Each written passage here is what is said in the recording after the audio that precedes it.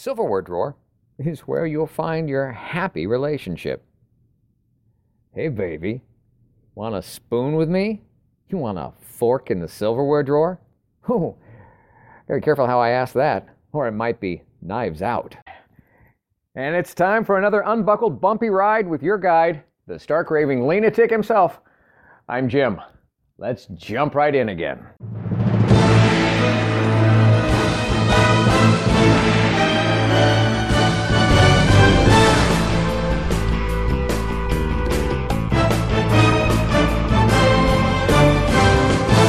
Welcome to my podcast based on my brand new book, available on Amazon, Live Life Lean, L-E-A-N. It's a year-long guide to gratitude and our daily grind. The book that combines some timeless wisdom from a whole lot of the world's wiser people with the reflections, reactions, and wisecracks of the guide's author, me.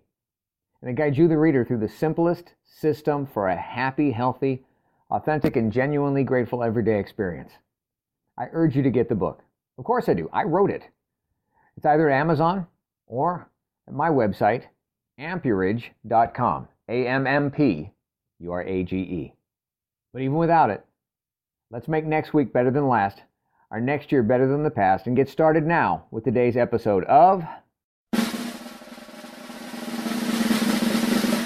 The subject of silverware is not a flat one, and the lessons of the silverware drawer are not easily open and shut, but they are definitely something that I do give a fork about. Yeah, pull up a chair, there's going to be a dose of do's and don'ts in here about cutlery and what cuts the mustard, or what just cuts the cheese in relationships. And thankfully, we have a really hip psychiatrist to thank for the lesson that actually may help your relationships. It actually may have saved our marriage. Definitely helped save me from slicing my fingers off many a time. Are you ready? So, in most homes, in most kitchens, dare I say, in America, over 90% of kitchens, I would dare say, have this drawer. It's a specific drawer. And inside that drawer is a system of, shall we say, dividers. Or between these dividers, what we refer to as flatware or silverware. And this is the silverware drawer. You got one? Ever seen one? Okay, so you know what I'm talking about here. Now inside that drawer, that silverware drawer, are those dividers, those segmented sections, partitioned places for, well, for what? Why are they there? What purpose do they perform? Well, that's easy, right? They're there to keep the forks and knives and spoons where they belong. Forks with forks, usually, long with long and short with short, kind of a silverware segregation system. Let's not take it any further than that and piss people off here. What we're talking here is what we use to set places, not races. So place setting stuff, segregated by other types that look like that type. Forks with forks, knives with knives, spoons spooning other spoons. That's what the drawer is for, right? Yeah, tight. But not where I live. I started to say, not in my house, but then I remembered it's not my house. It's our house, our home. And that's the moral behind our story here. Silverware drawers, apparently, they're not just for organization anymore. See, if I came to your house and asked you to show me your birth certificate, would you know where to find it? Your social security card? Don't ask me. It's in the house somewhere, so technically it's not lost or missing. It's just playing hide and seek right now. What about a safety pin? Your spare checks for your checkbook? The receipt for your laptop and warranty? How about your 2014 tax returns? See, regardless of how many or how few of these that you could instantly produce without too much digging and rooting around, I bet that if I were to ask you for a fork, you would know exactly where to go get one. Why? Well, because the system for organizing your silverware is supposed to demonstrate your organizing principles. Like these. First, forks are supposed to be kept with forks. Next, forks are supposed to have a single and consistent home or space. Next, forks are to be put back right there in that space after being used and, of course, washed. And finally, and everyone in the household is in agreement about it. Whoops! Say that again? That part how everyone agrees where the forks, spoons, and knives reside? Well, not in our house. And for years it brought frustration and fights and tears. Yeah, tears. Because the difference between my wife and myself on the spooning other spoons subject started spats, and then frustrating words were fired off, spit out, fights were started, wars began.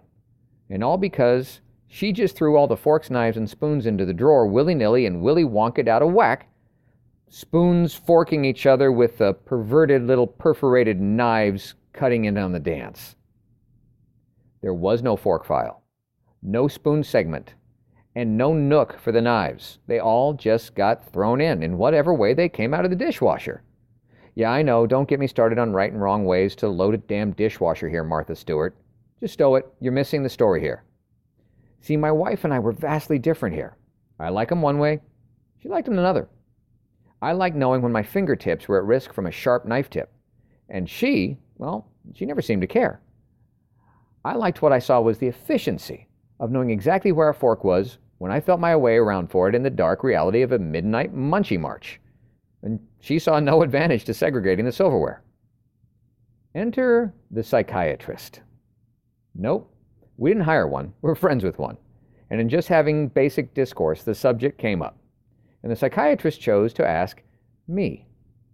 Me, the person who liked an organized silverware drawer, asked me what was the why behind it mattering to me. I said, well, it's more efficient. It's more efficient to quickly get what you want right when you want it. And it's safer than fingering through forks to be surprised by a steak knife. I said back to him, get the point? Well, I deserved what I got served next. He said, are you sure? How do you know it's faster? Has anyone ever done a time study on which takes more or less time, taking the time to specifically place each piece in the drawer versus the time it takes to search for a piece when you need it? Oh, crap. I knew I'd forgotten something. I forgot to bring my time motion study data to this debate. And that was because it doesn't exist. He was right. And then the dagger was driven in like a butter knife in between my big spoons. He said, and besides, it's half her silverware too. And with that, I realized I didn't want to lose half of our silverware. Or half of our home. Or have to lose her for the rest of all of my life. It's half her silverware too. And it's only forks and knives here. And ever since, I gotta tell you, our spooning has expanded and improved. Thanks, Doc. You taught us, the meaning to a happier relationship can be kept safely tucked or tossed inside of our silverware drawer. And now, more words of wisdom to wow your socks off from the Live Life Lean Guide itself. Entry number 28. It is not the strongest species that survive, nor the most intelligent, but the most responsive to change. Charles Darwin. And the guide's point of view on this?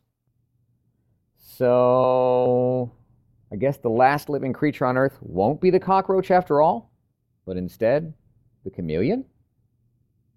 Using the Live Life Lean Guided system, what do you think about this?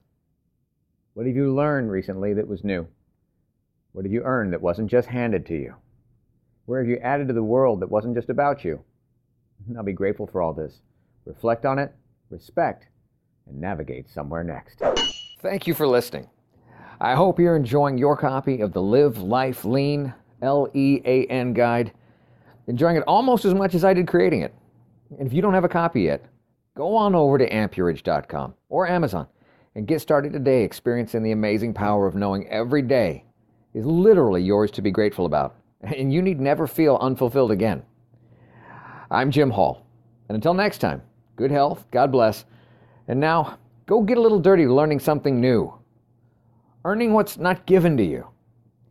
Adding to this crazy world that we share. And navigating your way to something new and next.